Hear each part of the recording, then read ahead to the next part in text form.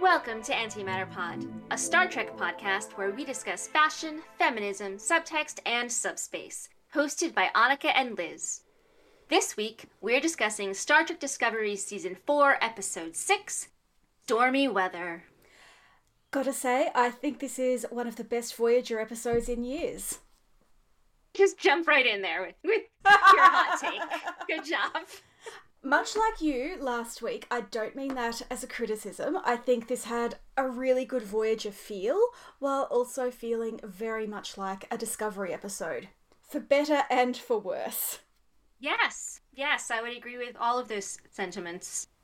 It's another one of those universally acclaimed episodes, at least in my circles. Maybe you go see terrible things on Reddit, but I avoid that. I have stopped doing that. So I mostly just see, my Twitter feed, and even though I will say that this season has been sort of up and down, even with my rabid Discovery fans, this particular episode, everyone loved, and it's like their favorite episode ever. And, I mean, it was good. Yes. But it wasn't my favorite episode ever. Sometimes when I see these universal acclaim things, I really feel like I must be missing something, that I'm doing something wrong. I saw someone on Tumblr, someone I followed relatively recently, say, who knew back in season 1 that Discovery could be so good? And it was like, I did! I have liked Discovery from the beginning. So here I'm like, oh yeah, Stormy Weather is a really good episode. I think it's objectively a good episode, but it's not my favourite. It's definitely good. The direction is on point. The storytelling, it was less disjointed than it has been at times. I feel like there was a through line, and I really liked the pacing because it was pretty much in real time. Yeah. And I enjoyed that. I thought that was an interesting choice that they pulled off, but I didn't have this warm fuzzy feeling when it ended, and so I'm just sad, and I'm worried that my eye is too critical or something. But I don't think that's true, because I enjoyed nonsense all the time. Sometimes I worry that the pressure to make a podcast every week about that week's episode of Star Trek puts too much pressure on that episode. I walked away thinking, oh yeah, that was good, and it did some things that I really enjoyed, and we can talk about the bridge crew problem and all of that. But much like the great episodes of TOS, I'm like, I enjoyed that very much, but do I really have much to say about it that's meaningful? That might be it. And that's fine. That's fine. We, as individuals, don't need to have original or brilliant or even very insightful thoughts about every single episode of Star Trek.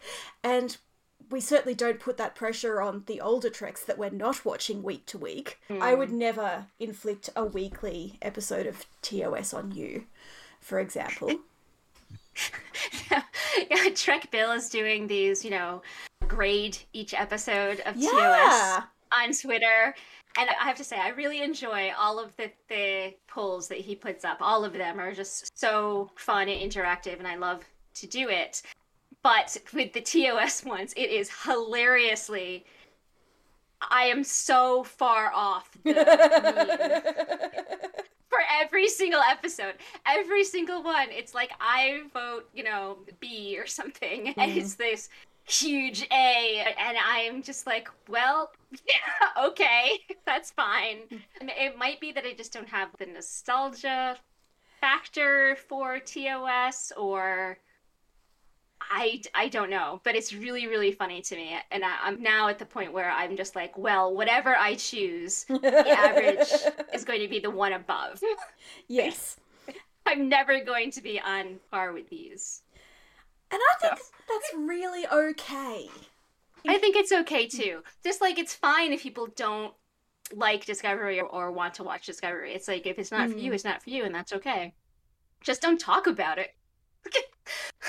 I guess we're sort of outliers in that what we loved most of all and what we really connected with was the war trauma and body horror and twisty-turniness of season 1. And it really hasn't been that show since. And that's okay because it needed to evolve. And at the same time, we can stay in our corners and write fic that keeps delving into the lingering issues from season 1. And that is perfectly fine. But at the same time, it's kind of like sometimes when I'm blogging about Voyager, I fall into a pattern of going, oh yeah, this was okay, but wouldn't it have been better if it was about something else entirely? And I don't want to do that to Disco. I don't want to go, hey, Stormy Weather was a really great episode, but wouldn't it have been better if it was not as good? The thing is that I don't actually want to change this episode at all. I mean, there's my I have my notes. Bridge Crew problem. I have a real problem with that. So I definitely want to change that. But the idea of it and the plot of it, and again, the way that it was presented, stylistically, this was a better episode than I would expect. This was directed by Jonathan Frakes, and one of the things about him as a director is that he loves unusual angles and finding different ways to tell the story.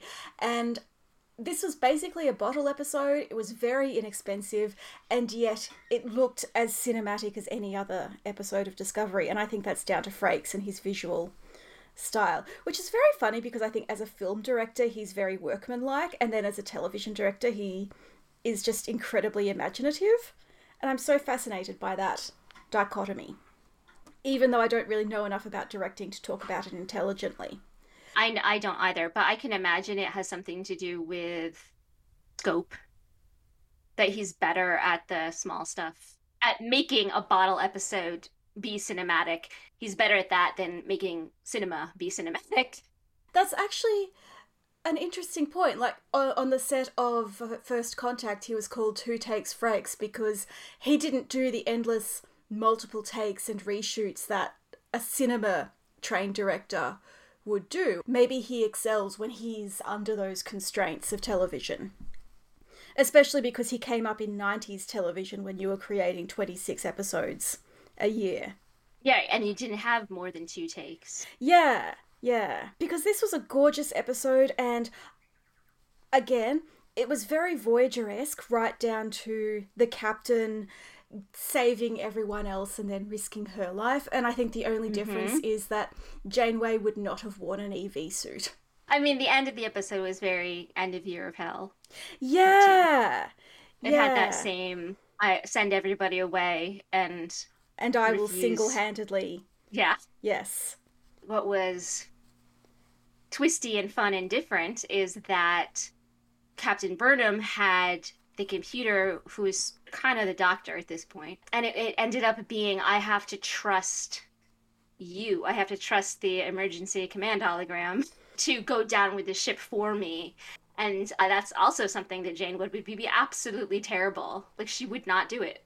She would be incapable of trusting the computer to take over her sacrifice. This was like 3 or 4 different Voyager episodes that were a part of it. I messaged you saying, this is a great episode of Voyager, and I expected them to duplicate themselves like Voyager back in Parallax, but I was also like, oh, they're flying straight into a weird anomaly. There's coffee in that void.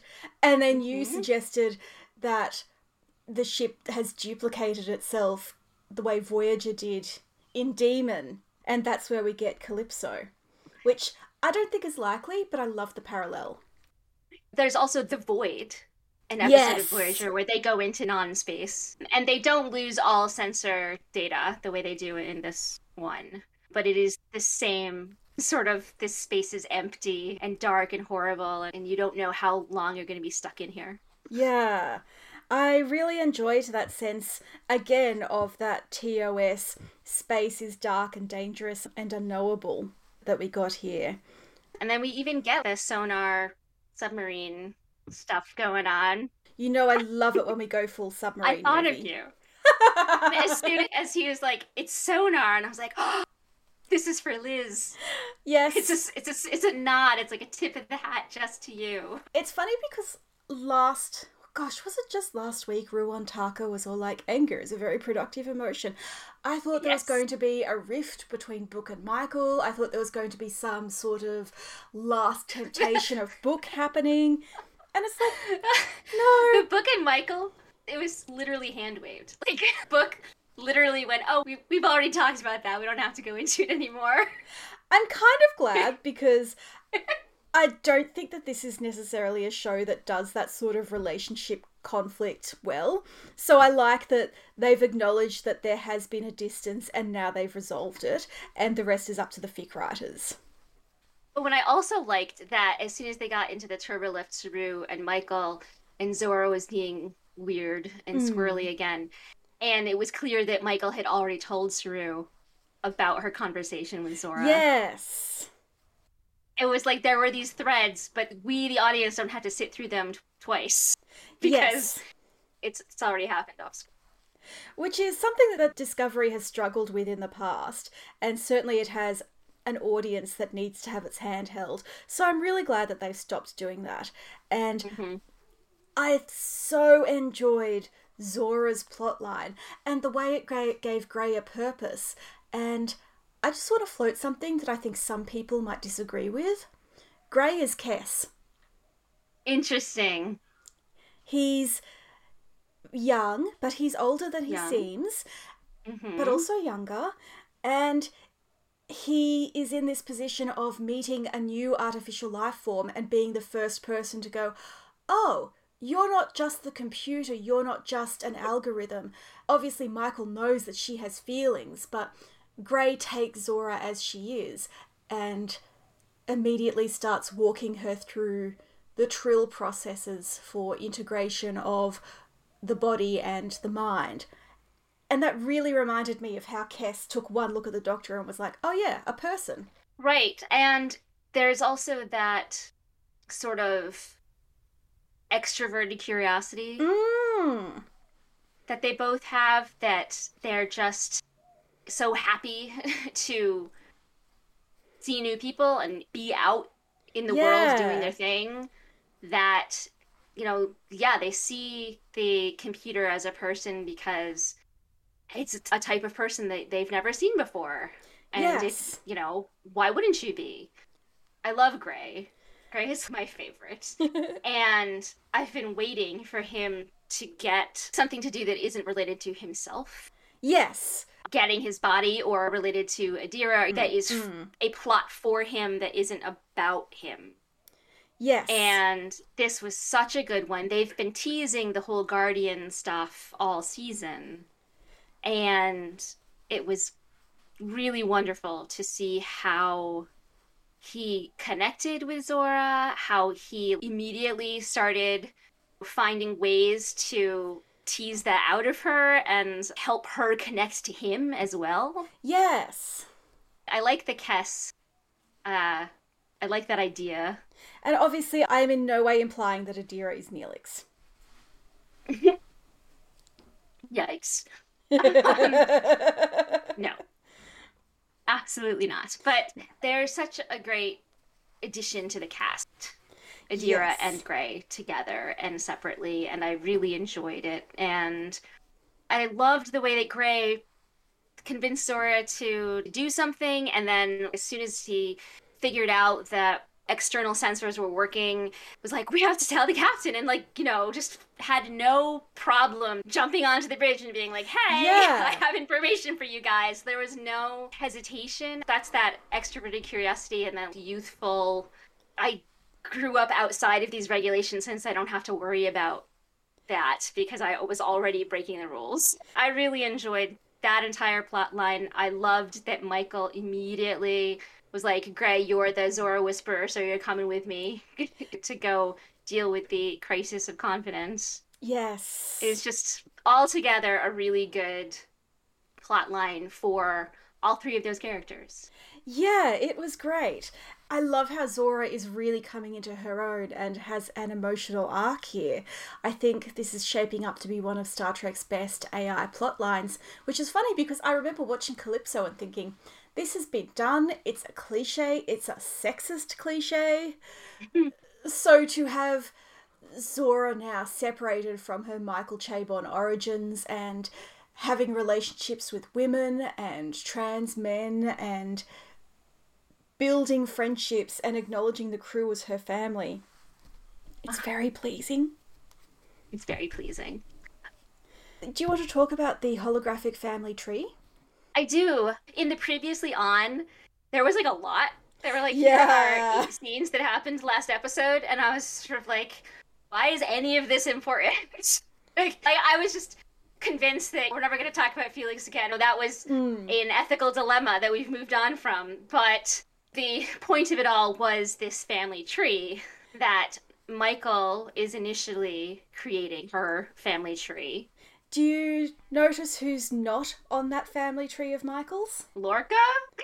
Well, yes, obviously. Ash Tyler is not on her tree. Yeah, I didn't even think to look for him. I didn't either, and then someone else pointed it out, and I was like, wow, awkward. There's a difference between I miss my family that I left behind and I miss my 8th grade boyfriend that I left behind.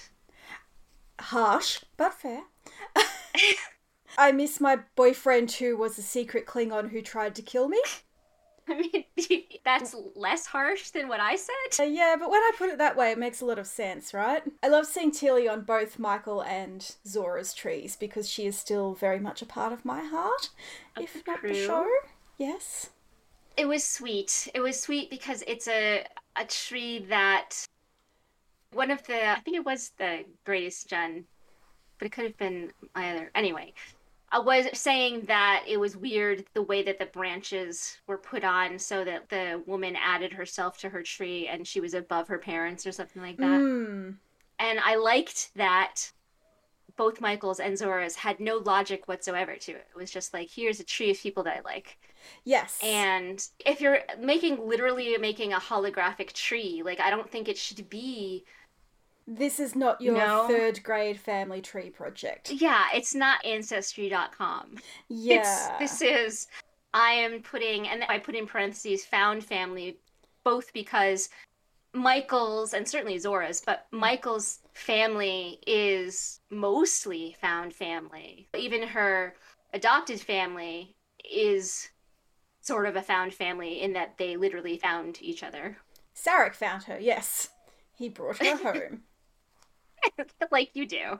Yes. So it felt like more of this, I am, making an artistic representation of people that are important to me for whatever reason. And so they're on my tree. And I'm going to call it my family tree, but it's all of the people's. They've said many times, the cast has said this, what's written about Discovery have always described found family as a core part of the series. Yeah, which kind of annoys me because fandom's take on found family is so often culty and narrow, and it's like, is it a found family or are they just friends? You can have friends, it's okay.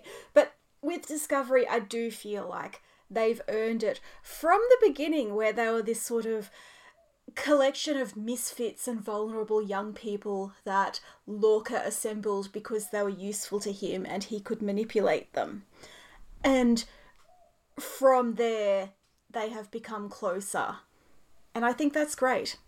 I'm thinking about fandom's version of found family. Yeah, I'm sorry. I think it's not, I think it is a fandom problem, but I think it's a societal problem. Yeah. That society wants to elevate family above friendship and romance above friendship. And so people who are close with their friends don't want to use friendship to describe that. It sounds almost childish. You're meant to grow out of that, even though you never do. Right. It's nonsense. Society's take on the hierarchy of care, or, who's important to you, is absurd, and you shouldn't have one. Like, that's what it's sort of what I mean about this tree, is that there's no hierarchy. It's just a growing thing that goes out in all directions. And that is so much more rewarding than a pyramid scheme of people that matter to you. And these people have to be the most important. I'm very close to my brothers, and sometimes fandom's version of found family, like, it's not even just fandom, but like Twitter's version of family is like, it's okay if you don't get along with your blood relatives, they're useless. And it's sort of like, but what if I do? Yes. What if I actually do love my family and want to consider them family? Yes. And important to me. It doesn't have to be either or. It's you. You get to choose. I love all my siblings, but my brother is also my friend. My sister is also my friend, but in a different way. We have different interests from my brother and I. And that's okay. Right. You know, I like my siblings as well as love them. So I have 3 brothers, and we did a Secret Santa. I got my brother, John, and I made him a WandaVision vid. And at the end, you know, when it said, for John, comma, my Pietro. Aww. And, like, that doesn't mean that my other brothers aren't as important. No. It's like Hendrik would be my Spock to my Michael. It's a different relationship. And that doesn't mean that we're any less close. It's like we're close in a different way. And so this idea that you have to choose your friends or your found family or your family or your significant other or your children or your pets, it's like you don't. You just get to have a tree of everybody. You don't have to choose. Right. I will say on a design level, I did not love the tree. I think if they had taken a little bit more time and spent a little bit more money to cut out the backgrounds of the screen caps that they were putting on the tree, it might have looked a little nicer.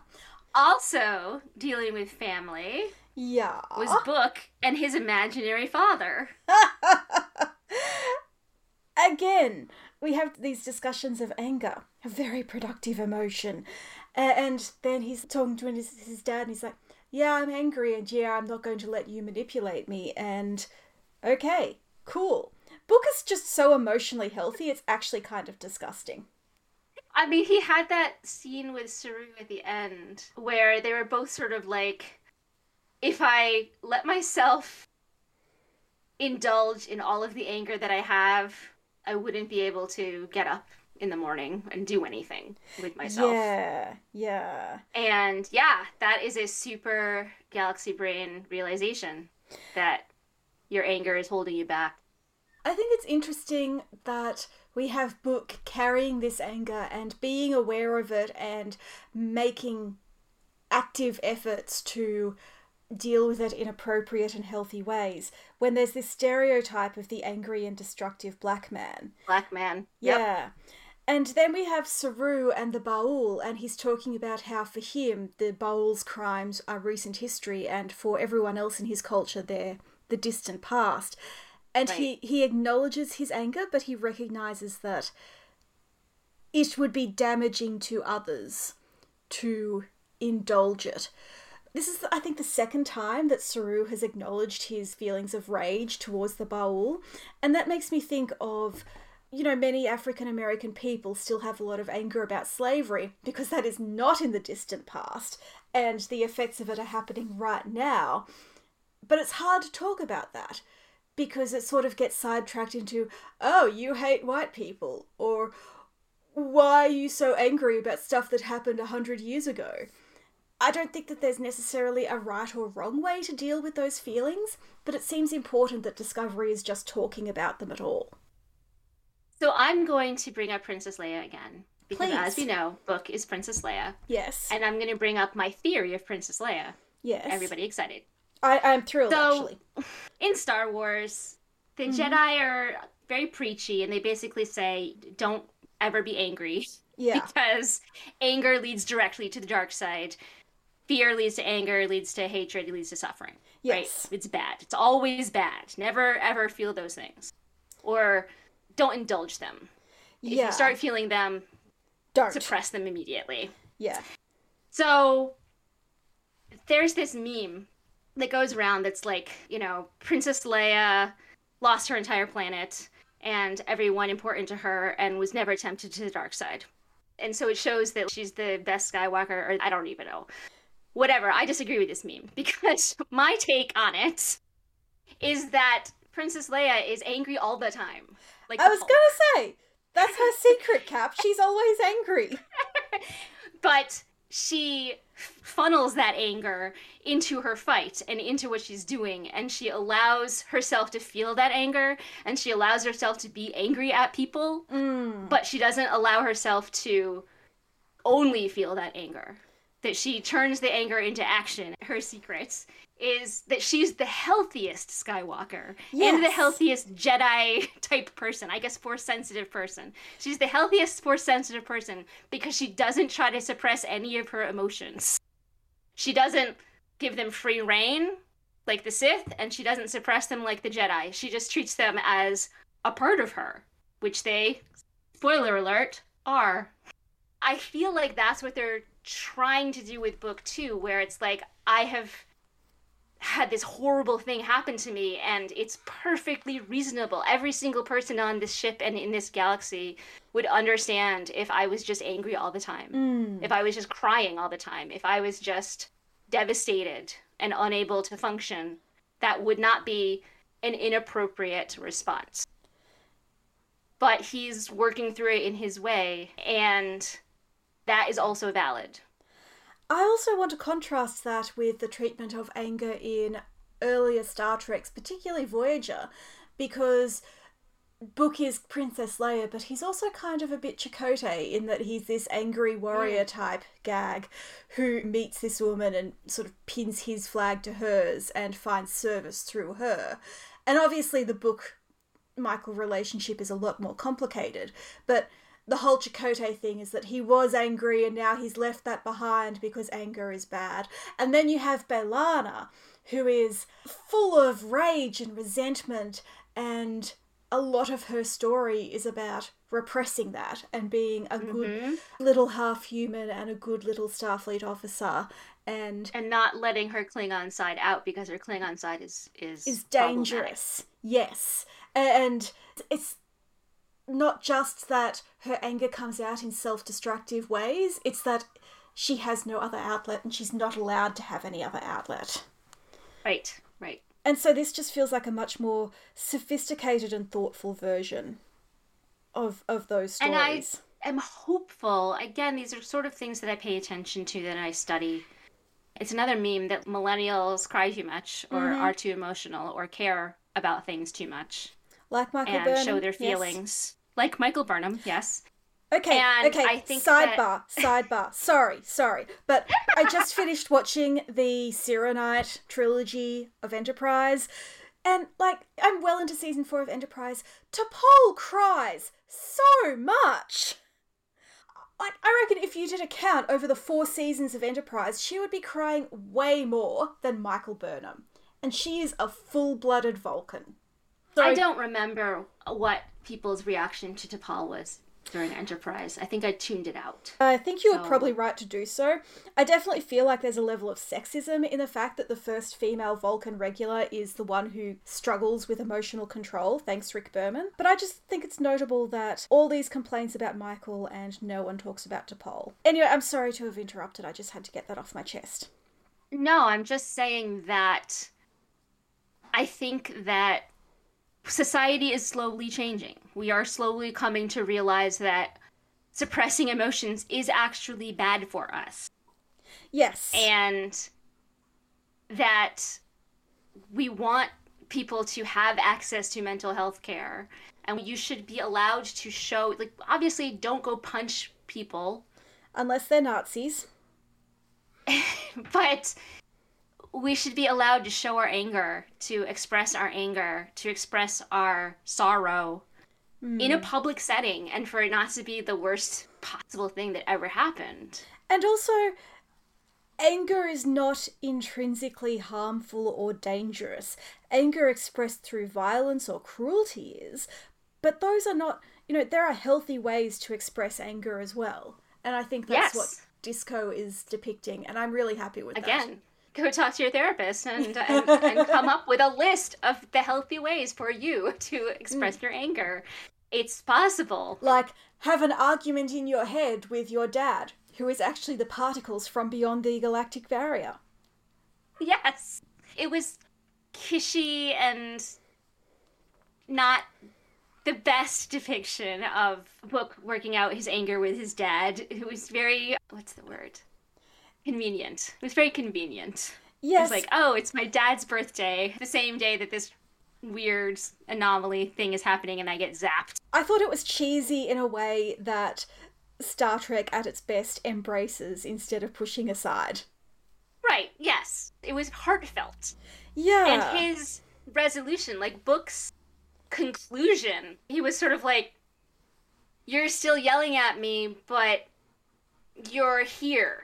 And I lost my entire family and my entire planet and everyone that I grew up with, but you're still here and talking to me, so that means that I didn't. And that was just really sweet. It was, again, super convenient and super cheesy, but it was like, you know, it was like a Netflix Christmas movie version of cheesy, you know? Look, if this is Discovery's take on a Christmas special, I'll have it.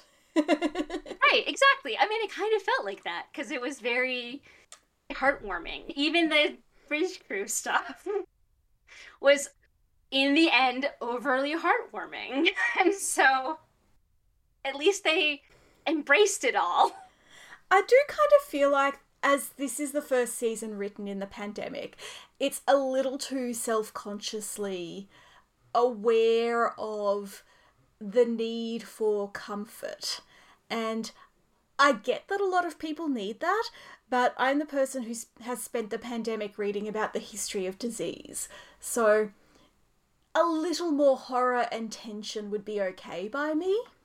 But I understand that I might be the minority. I feel like this season of Discovery is the flip side to the upcoming grim dark AU that we'll see in Picard. And I am more of a grim dark AU person. Me too. I literally took a course on plagues. So I couldn't get home for Christmas at the last minute. I didn't get my test results in time. It was a whole saga. I'm so sorry. Like, Thank you. It was disappointing. Really... But my friend Amy Kaufman messaged me and she was like, my sister has COVID. She's not coming to Christmas. Would you like her seat at the table? And so I went and I had a chill day with Amy and her husband and her toddler and her mum. And it was a really nice day. And we ended up talking about a book called, I think it's Finishing the Stress Cycle, something like that. And Amy was talking about how there's research to show that when you're anxious, it's valuable to consume a narrative that has catharsis and an ending. So that's a movie or a piece of procedural television with a self-contained story. This explains a lot about what I've been doing during the pandemic. No. She said this to me and I was like, I need to tell Annika right away. And that made me think that catharsis is what we're not getting yet in Discovery. We're building up slowly to it. But I do think that the lack of catharsis so far is maybe why I haven't yet connected with this season. Yeah, right. Because like I've been saying, this episode was great, but I didn't have the emotional connection that everybody around me had. And that made me feel like there was something wrong with me. But maybe it's just that I emotionally connect in a different way and they're not giving me that. No, I think that's it. I sort of got partway there with Michael being horribly burned and then being rescued. That hurt comfort itch, I think, is part of it. But I'm curious to see what this mid-season finale will bring us, because I do Is think... it going to be a cliffhanger? Oh, God. I don't know if I'm ready. No. Since I had that conversation with Amy, I watched a bunch of movies, and actually my anxiety and my feelings about the world have improved. This probably explains why I've been enjoying Enterprise so much lately. I mean, everyone says that Enterprise Season 4 is good.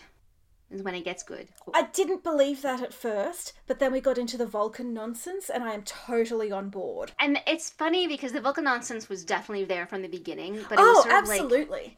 They let themselves go. They're like, oh, hey, this could be our last season, so we might as well just do all the Vulcan nonsense we can and really explode it and just be ridiculous. And there's that. I appreciate that. But they've also done it in a way that feels like they've been organically building up to it from the start. And I'm like, oh my gosh, it only took 10 years, but 90s Trek learned how to tell a story over multiple episodes. I'm so proud. In their last season. That's so funny to me. That's hilarious. And yet now get so upset that Discovery and Picard tell stories in that way, in that multi-episode way. And it's just really funny.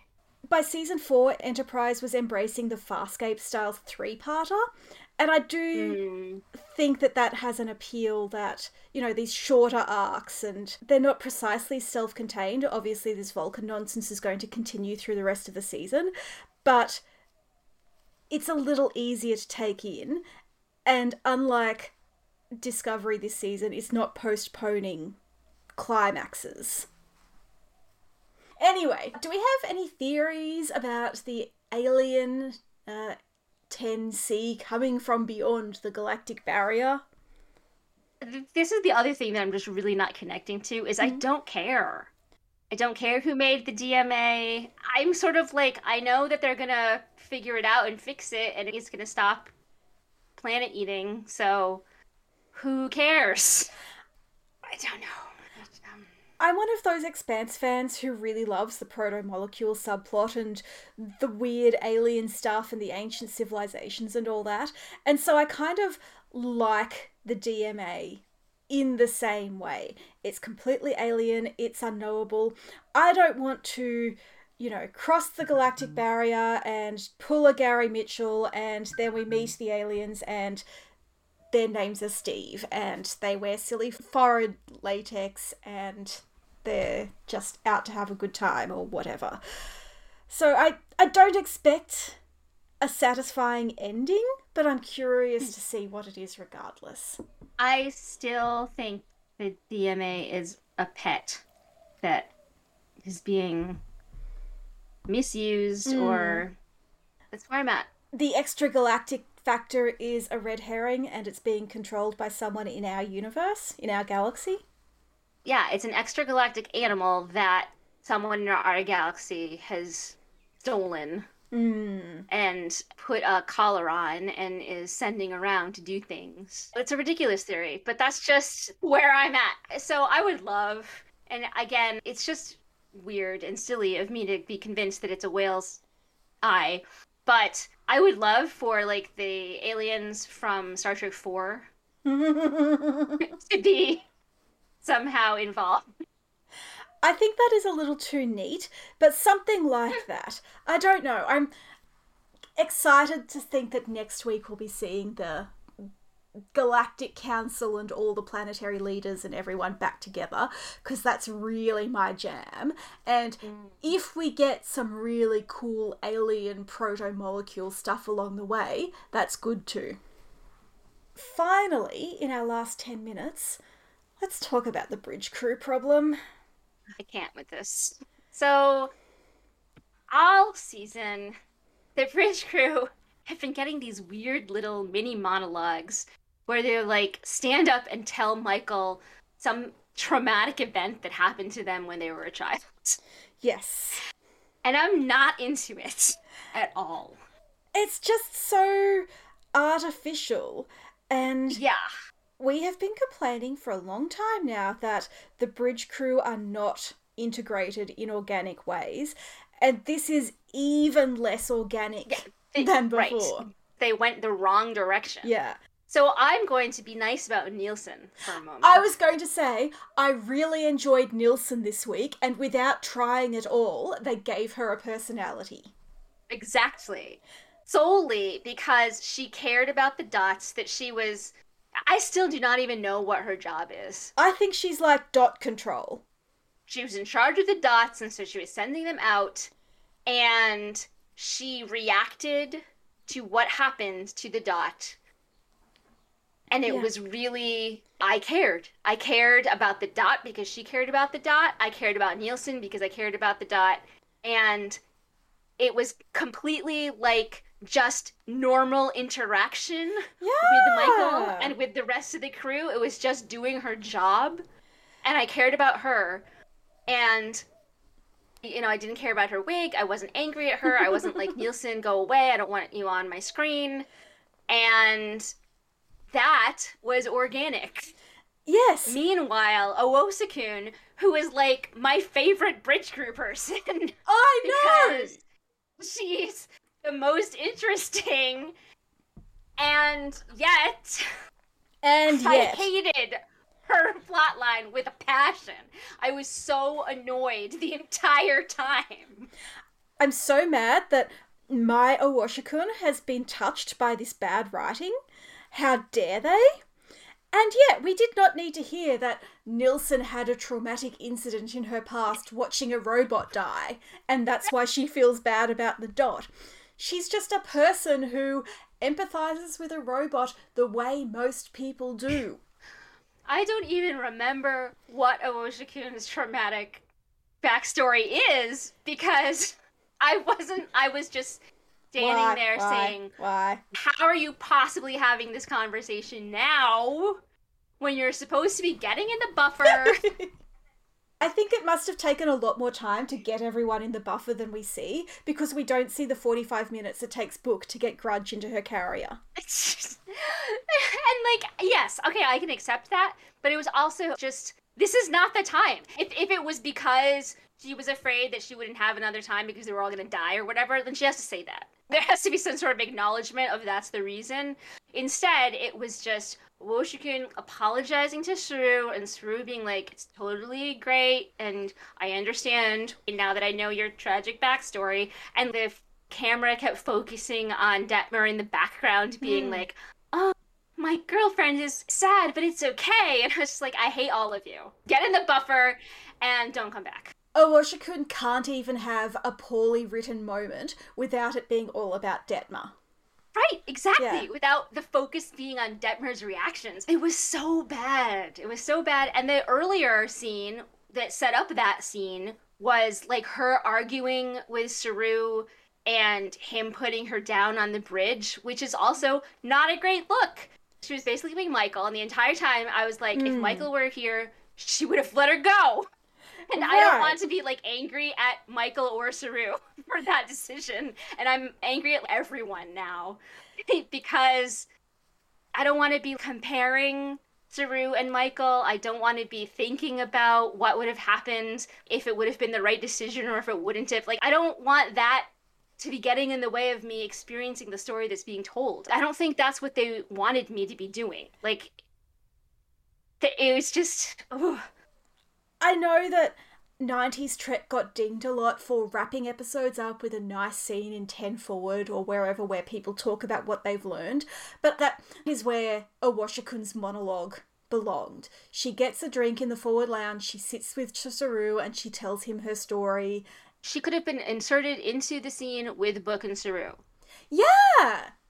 Just like here. Also, Owoshikun, who also is feeling these same feelings.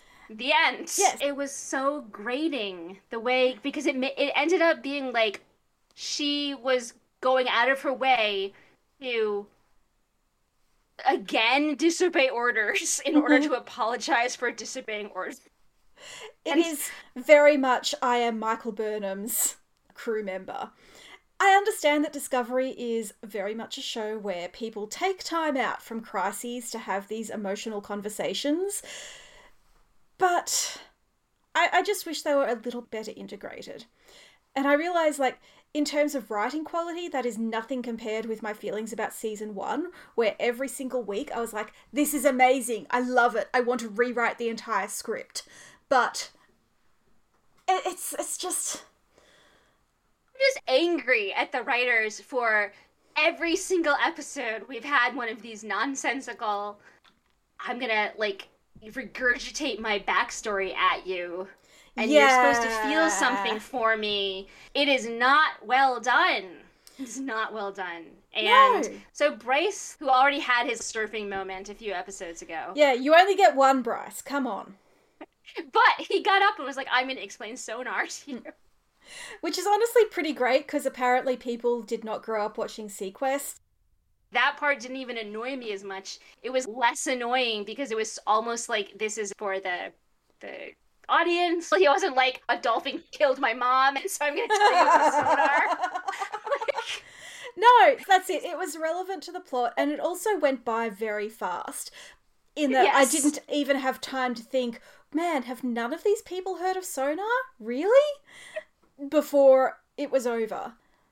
It's just so funny to me that the parts of this, the Nielsen and the Bryce parts that were not about anything, were good.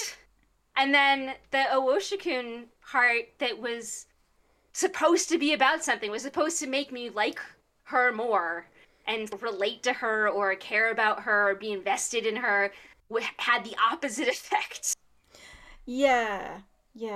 It's just, I don't know. I think we're going to be complaining about this for as long as the series runs.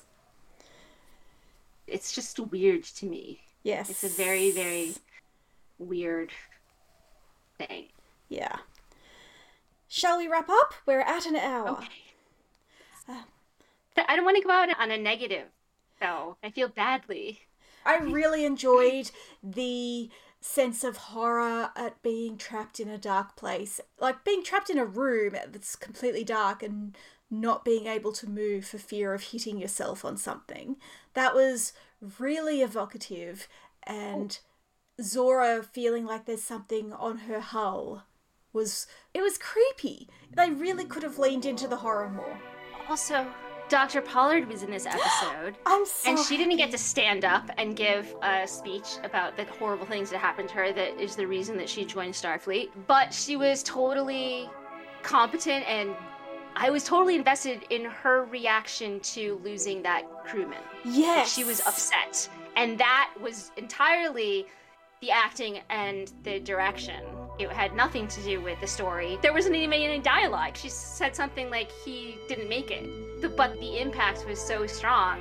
And that's how you... Like, she's a recurring character that I like and that I love seeing and that I'm into. And I really enjoy seeing her being competent and being in charge. Yeah. She didn't need some weird hook to It's get me to care about her. No, it's like Nielsen and the Dot. We don't need to know about their traumatic history. We just need to see them empathizing. And it was enough to know that Owoshikun wanted to rescue... To do something. Yeah, right. And that she had an Right. idea for it. And that she was willing to risk herself. We don't need to know why. The why is almost incidental. It's like, we don't need to know that Cruella de Vil's mother was murdered by Dalmatians or whatever. Hey, look, I love that movie. I know you do. Just gonna say. Yeah. That movie's great. Okay, we don't need to know that Ursula is mad at King Triton because he dissed her tentacles or whatever. Okay. I read that they're related. Ooh! I was about to say I ship it, and now I can't ship it. Anything Anyway, you can. It would just be... I don't think that I'm into fish incest. You can definitely finish the episode now, I'm sorry. Thank you. Thank you for listening to Antimatter Pod and our thoughts on fish incest. You can find our show notes at antimatterpod.com, including links to our social media, credits for our theme music, and transcripts of our episodes. You can also follow us on Twitter, Facebook, and Tumblr, all at antimatterpod, and write to us at mail@antimatterpod.com. If you like us, leave a review on Apple Podcasts or wherever you consume your podcasts. The more reviews, the easier it is for new listeners to find us. In about a month, we'll be recording our 100th episode and giving away free stuff for our audience. So get those reviews in now. Don't look now, but I have Murph-coloured yarn. And join us next week when we'll be discussing the mid-season finale of Star Trek Discovery Season 4, But to Connect. ... But to connect. But to connect.